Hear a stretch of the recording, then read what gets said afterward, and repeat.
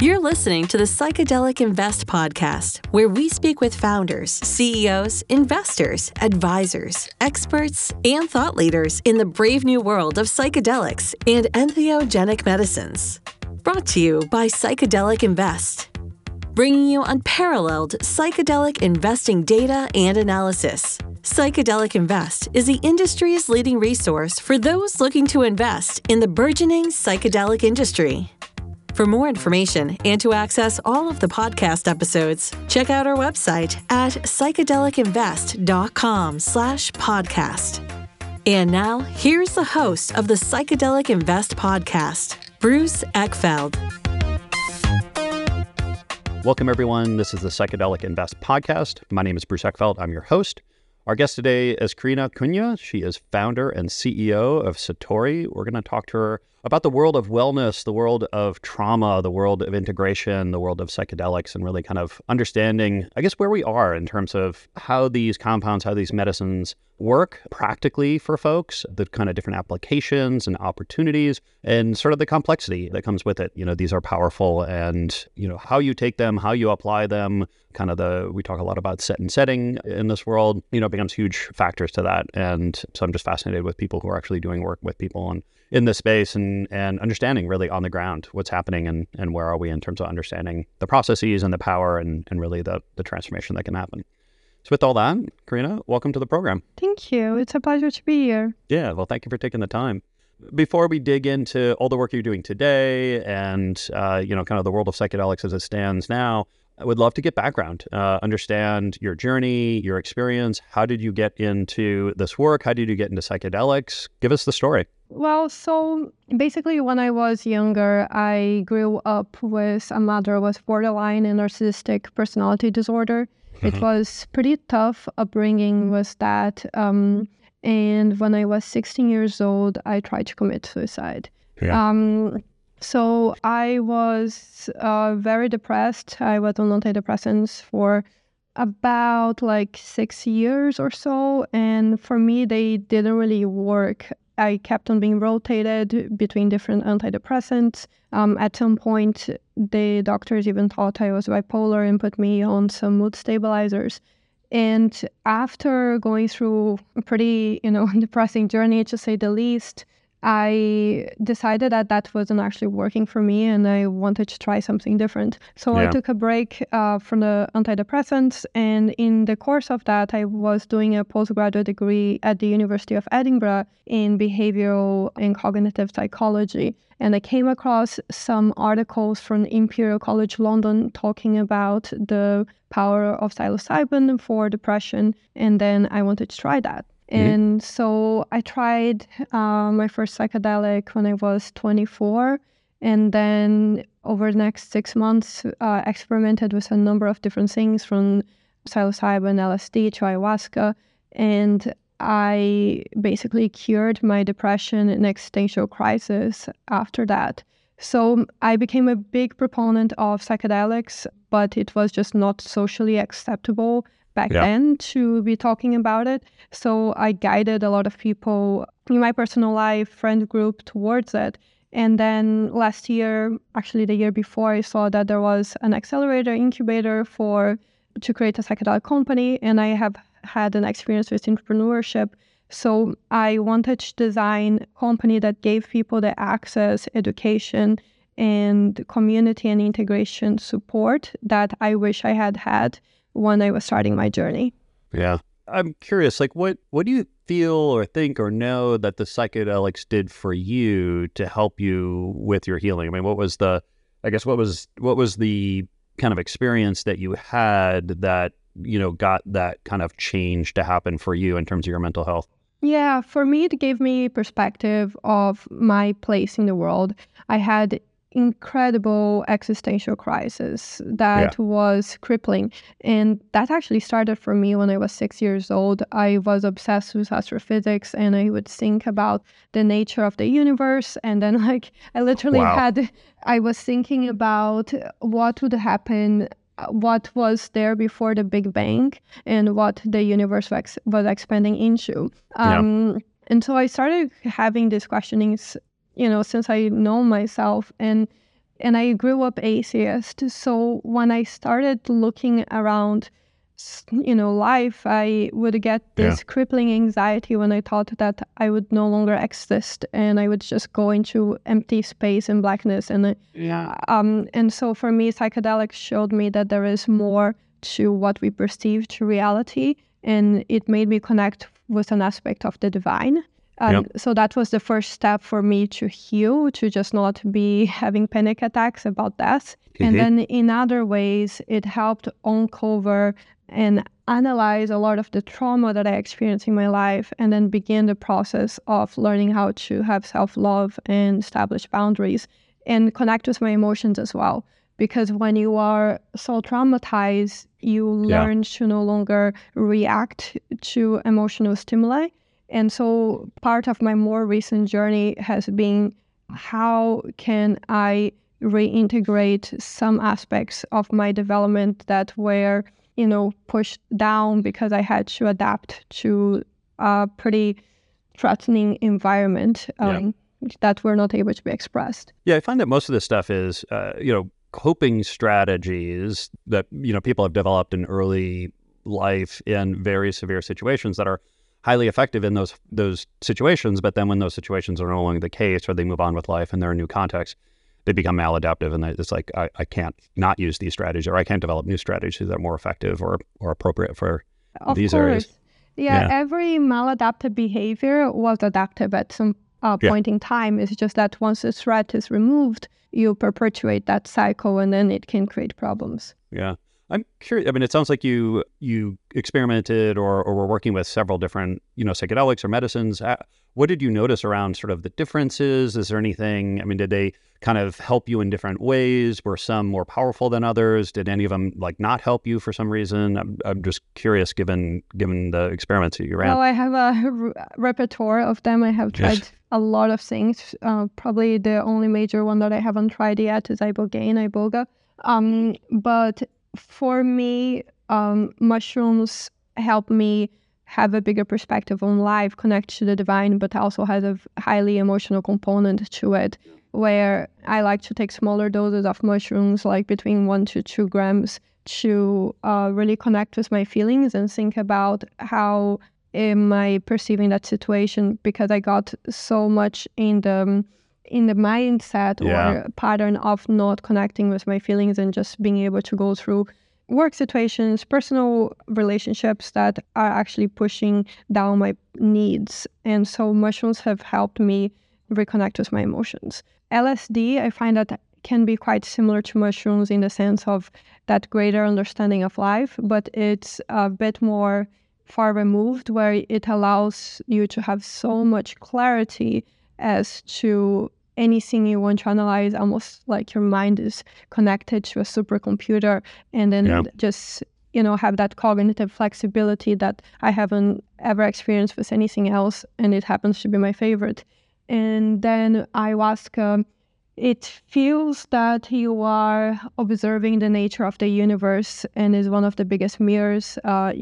Every issue and fear that you have can come up, but then at the end, it gives me a lot of gratitude towards the challenges that I have had and what it means for my personal development. And it just makes me feel that the universe is always on my side, and it almost had an alien vibe to it as well, of seeing 2 different dimensions.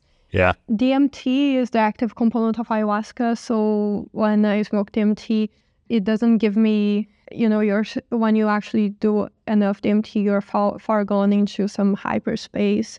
And so I find that it really doesn't help me as much to process things. So I find that is something that is interesting for personal curiosity, but I haven't felt that is as therapeutical for me. 5-MeO DMT can be similar to DMT in some ways, but it made me feel like just a great sense of love in the universe, less so the imageries that I get from DMT.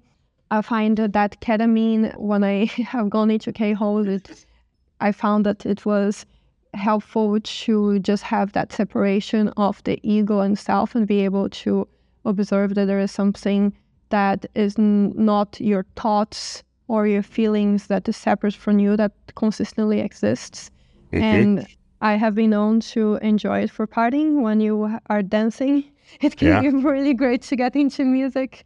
That can also be said for 2CB, which is a really interesting compound created, oh my God, I'm forgetting the name, the Ostropical, that gives you similar vibes as MDMA with a bit of the visuals of LSD, but then you don't have a come down. So that can be fun at certain instances, but I also find that it's not as therapeutical.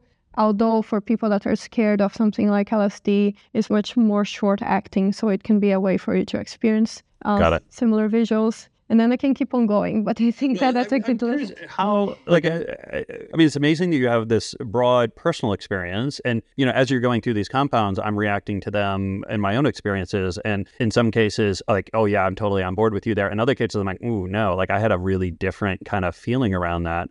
How much have you kind of learned, you know, in terms of your own experiences and as you've worked with other people, helping them kind of navigate or understand that this might land differently, or it might be a different either kind of experience or impact? And how do you help, you know, kind of unpack that or I guess consult around that to help people figure out, given who they are, what they want to focus on, the work that they want to do, what compounds are available, how to kind of make good choices? Yeah, so I think that something super, super important to note is just quality of the compound. Yeah. Even the same strain of mushrooms from the same grower at different seasons could have a different potency and different effect. But you also, with mushrooms, the range is so wide. There are, for example, mushrooms that makes me just have feelings and not have any visuals, while there are other mushrooms that can look almost like DMT. So the range is enormous just in that category as well. Something as well that I have found is, since moving to America, pretty much the LSD that I have seen here is not actually real LSD. It's an analog, so it's not actually the molecule that Albert Hofmann created, which is LSD-25. And so what I have realized is that analog, it gives you energy, it gives you some visuals, but it's not going to have the cognitive flexibility and the depth that something like LSD has. With ayahuasca, it's such a mixed bag. And is actually one of the reasons why I became interested in creating something like Satori, because the different way that you create the brew can be a totally different ayahuasca journey for certain people. And so I personally found that outside of the Amazon rainforest or countries in South America, the intensity of the ayahuasca tends to be lower. And obviously there are outliers to that, but I just think that the medicine doesn't travel as well. And even in personal experiences, if people, for example, have been regular weed smokers, they may not get any visuals, they may have very little impact, or if they are having a poor diet that has a lot of processed foods, they also may have difficulty. And so that's actually why oftentimes people go to these ayahuasca retreats for weeks, because they need to almost cleanse their body before they are kind of shown the next level, almost like a gradual process. So I need to take all of these things into consideration. And then obviously the level of experience that the person has, what they are looking to achieve, to make a recommendation of the best course of action for them, the best practitioner. Different retreats have such different, frameworks of how they work. Some are much more medical in nature. Others are going to be a bit more hippie, let's put it that way. Yeah. And the setting of that you create, that is going to completely impact your experience as well. Yeah. So I guess tell me a little bit about how you're approaching this problem, right? So people that have needs, interests, want to have these experiences, get the power of this medicine. How do you, I guess, what part of the population are you really hoping to help? And then how, I guess, specifically, what are you helping them with? Is it the consultation? Is it the information resources? Is it the actual retreats themselves? Is it integration? Where have you seen the need and who you're trying to, really create value for? Yeah, so when I started Satori last year, my goal was really to create a platform where people could have access to four things that I believe are essential for you to actually achieve healing with psychedelics, which is education, access to safe and legal peak experiences, integration, and then community. Our goal was to create a tech platform that people would come to find a retreat, and then they would work with us to do integration and community. That said, after working with dozens of retreats last year and speaking to over 500 customers, I realized that there is a problem in the industry where most of the retreats that we have today are geared to what we would call retreat masters, which is like this target demographic that I created for us, which are people that already have experiences with psychedelics and that they see value in a psychedelic experience and almost plan their holidays around it, and they are willing therefore to spend a larger amount of money on the experiences and also commit more time. So, but what I noticed from most customers, especially people that are new to psychedelic, which is obviously a much larger percentage of the population, is that they are looking to have a safe and relatively stripped back psychedelic experience where they just want a guide there to support them and create that safe space without all of the bells and whistles of a retreat. And so that became a problem for me, as we didn't have retreats that really catered to what people were coming to us for. And so I'm actually in the process of getting Satori acquired and working with a retreat center in Oregon to create affordable experiences that are quite short in duration, where people can be having that, strip back version where they don't need to be spending weeks in the jungle or pay very large prices because you have a personal chef and some yoga sessions. Interesting. And I guess, how does it change? I mean, obviously the kind of the experiential, process is a little different, right? You're not having all this kind of, retreat, kind of luxury retreat kind of things, but what are the essence of it that you maintain, and how, what are the pieces that are critical to actually have experience the power of the medicine and actually get the impact that you want? Where do you need to kind of keep in place, or what's the structure that you try to? So, there are essentially 3 steps to a psychedelic experience. So preparation, peak experience, and then integration. And so we maintain all of that. And one of the things that we are also focusing on, my co-founder for this retreat, he is finishing his medical school degree in Stanford right now. And we're really looking at taking a holistic view of the patient, from analyzing their hormones and blood panels and seeing if there is any deficit in those areas. Because when people have depression, sometimes it can be a hormonal imbalance. In fact, I actually had that with my thyroid. And people can be having very poor habits around their eating, sleep, etc. So that alone, having a view of your holistic health already helps, the psychedelic experience be more impactful after the experience. Because even if a person has a life-changing insight, if they are struggling to get out of bed because of their thyroid, the depression is going to stay. So that's part of our preparation, and then also doing a lot of intention setting, trying to uncover as much as you can of the things that you want to bring to that psychedelic container. So when you come to the container, you already have some sort of insight and a way to also guide your thoughts. So that creates a more effective time when you're under the experience. Because if you really think about, the time that you're under the influence of mushrooms, it's going to be anywhere about 3 to 4 hours that you're really inside of that peak experience. And so it's not that much time if you have a lot of things that you want to uncover. So if we can help people structure that, then it becomes more effective. And then after that is really the integration. So helping people think about how they are structuring their lives, their habits, showing them practices from meditation to breath work that can help them regulate the nervous system, and also ways to take the lessons that they have learned for themselves on the psychedelic experience and help them think about how do they actually integrate those changes in their lives. And that can be so scary for a lot of people. Yeah. Because sometimes psychedelic experience could show, oh my God, I'm extremely unhappy in this marriage. And then it's like, a lot of people will not potentially be able to make those jumps. And Yeah. so part of it is helping people accept some of the things that they may have seen and take concrete steps rather than allow the psychedelic experience to just be an experience rather than the first step to transformative change. Yeah, it is always, you have these amazing, insightful experiences, but then like kind of what do you do with it, right? Like how do you actually take that insight, take that learning and actually turn it into action and change if that's really what you want to do? I'm curious, so you mentioned Oregon.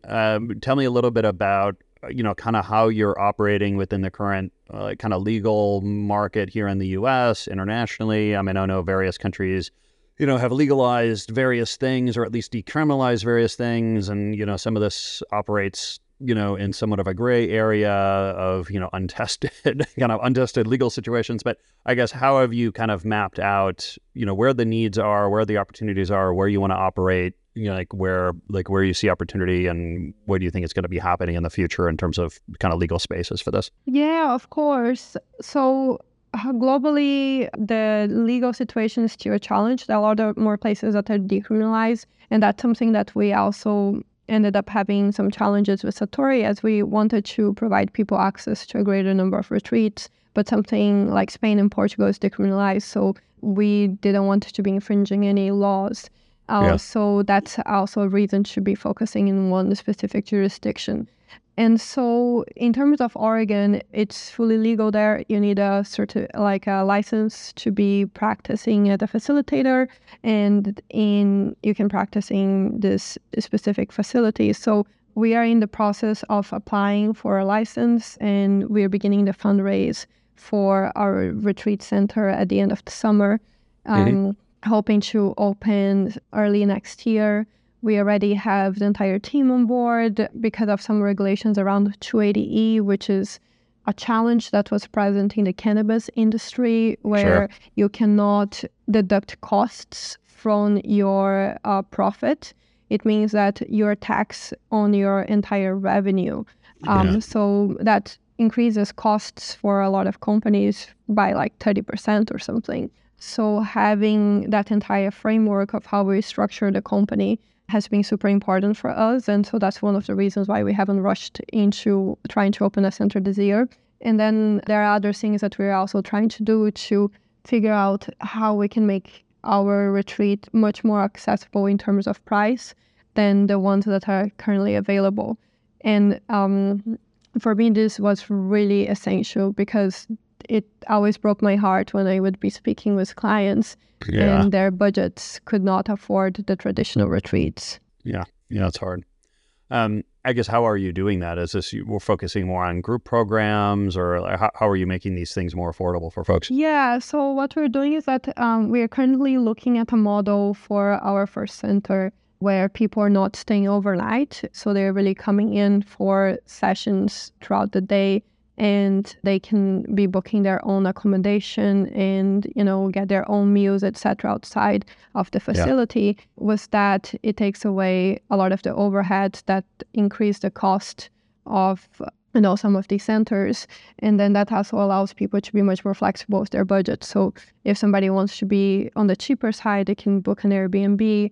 Or if they want to go into a more high-end, they can book their own hotel. But the thing is that the entire processing side of our retreat is really something we don't want to compromise. So we're still looking to be working with the best facilitators, provide an amazing experience. It's just that now, rather than being, a 4-day stay at the center, you're just really coming in for the day and then working with our team remotely for preparation and integration. Yeah. And what have been some of the other challenges? I mean, obviously fundraising can be a challenge for these kind of companies, real estate, there's often a host of challenges. What are the big ones that you've seen so far, and how have you kind of worked through them? Yeah, so fundraising is definitely one. So we have had a lot of angels that are interested, but sometimes people that are really high net worth, they are concerned about the federal government in the US persecuting them eventually because it's legal at the state level, but not at the federal level. So that has been, a challenge. So it's really targeting specific groups of people that will not be as concerned about that. Other challenges that we face is obviously finding a location, finding places that you are allowed to have a retreat. And so we are working with a number of REITs, which are these organizations that already got these locations pretty much set up that you can rent from them. And then, it's just really about figuring out what do you actually want to offer to people. Because I found that so many retreats, they are great, and they also tend to be quite similar to each other in some of their offerings, both in terms of price point and what is there. So really understanding what is our value proposition has been something that we spend quite a lot of time on. And that combination of holistic health and the psychedelic experience is where we feel most inclined to be working on, because while mental health can be supported by psychedelics, it should not be taken out of the equation when you're thinking about the whole human, which I find that so much of our medical practice and also the psychedelic industry is so siloed, where you're really just going for one treatment and then you are basically leaving out the other things that can be causing distress to someone unchecked. And so you're minimizing your chances for actual change. Yeah. And who would you recommend, people listening to this, who do you recommend think about or consider these kind of therapies and these kind of experiences? And is there anyone that you would say is not a good candidate for these kind of experiences? Yeah. So for us, really, we create a safe space for people that are first-timers to psychedelics or have had experiences that potentially were in a party setting or something like that, where they want to actually go deeper into their own psyche. A lot of people that come to us are people that are really into wellness, meditation, personal development, and they want to use psychedelics to unlock that next step of their minds. We also have had people with depression, etc., that are interested. But that proves a challenge, because when you are on SSRIs, which are the traditional antidepressants, it can dull the effects of psychedelics. And so we really need to take those people case by case and sometimes wean them off of the antidepressants before they can be ready to actually experience a psychedelic experience. And then in terms of people that should not be doing this, is if you have a history of any psychotic episodes, whether it's because you have schizophrenia or bipolar, the jury is still out on whether that's something that you should do. It's recommended not to do it. Right now, there are a number of clinical trials exploring the benefits of it. Bipolar more so than schizophrenia. Schizophrenia tends to be a no. And especially if you have that history in your family, so it means that you could have a more propensity for that, and this psychedelic could lead you to have, to experience that. Got it. Yeah, always a risk in those cases. This has been a pleasure, Carina. If people want to find out more about you, more about Satori, what is the best way to get that information? Yeah, to be honest, I would say that they should be focusing on the new retreat in Oregon, rather than Satori. So right now, our website is aeonretreats.com. And so it's AEON retreats.com. Okay, great. I'll make sure that the link is in the show notes here. Carina, this has been a pleasure. Thank you so much for taking the time today. I really appreciate it. Of course, it was as well. Have a great day. Thank you for listening to the Psychedelic Invest Podcast. If you liked this episode, please be sure to leave a 5-star rating and leave us a review. You can find more episodes on all the major podcasting platforms and our website at psychedelicinvest.com/podcast.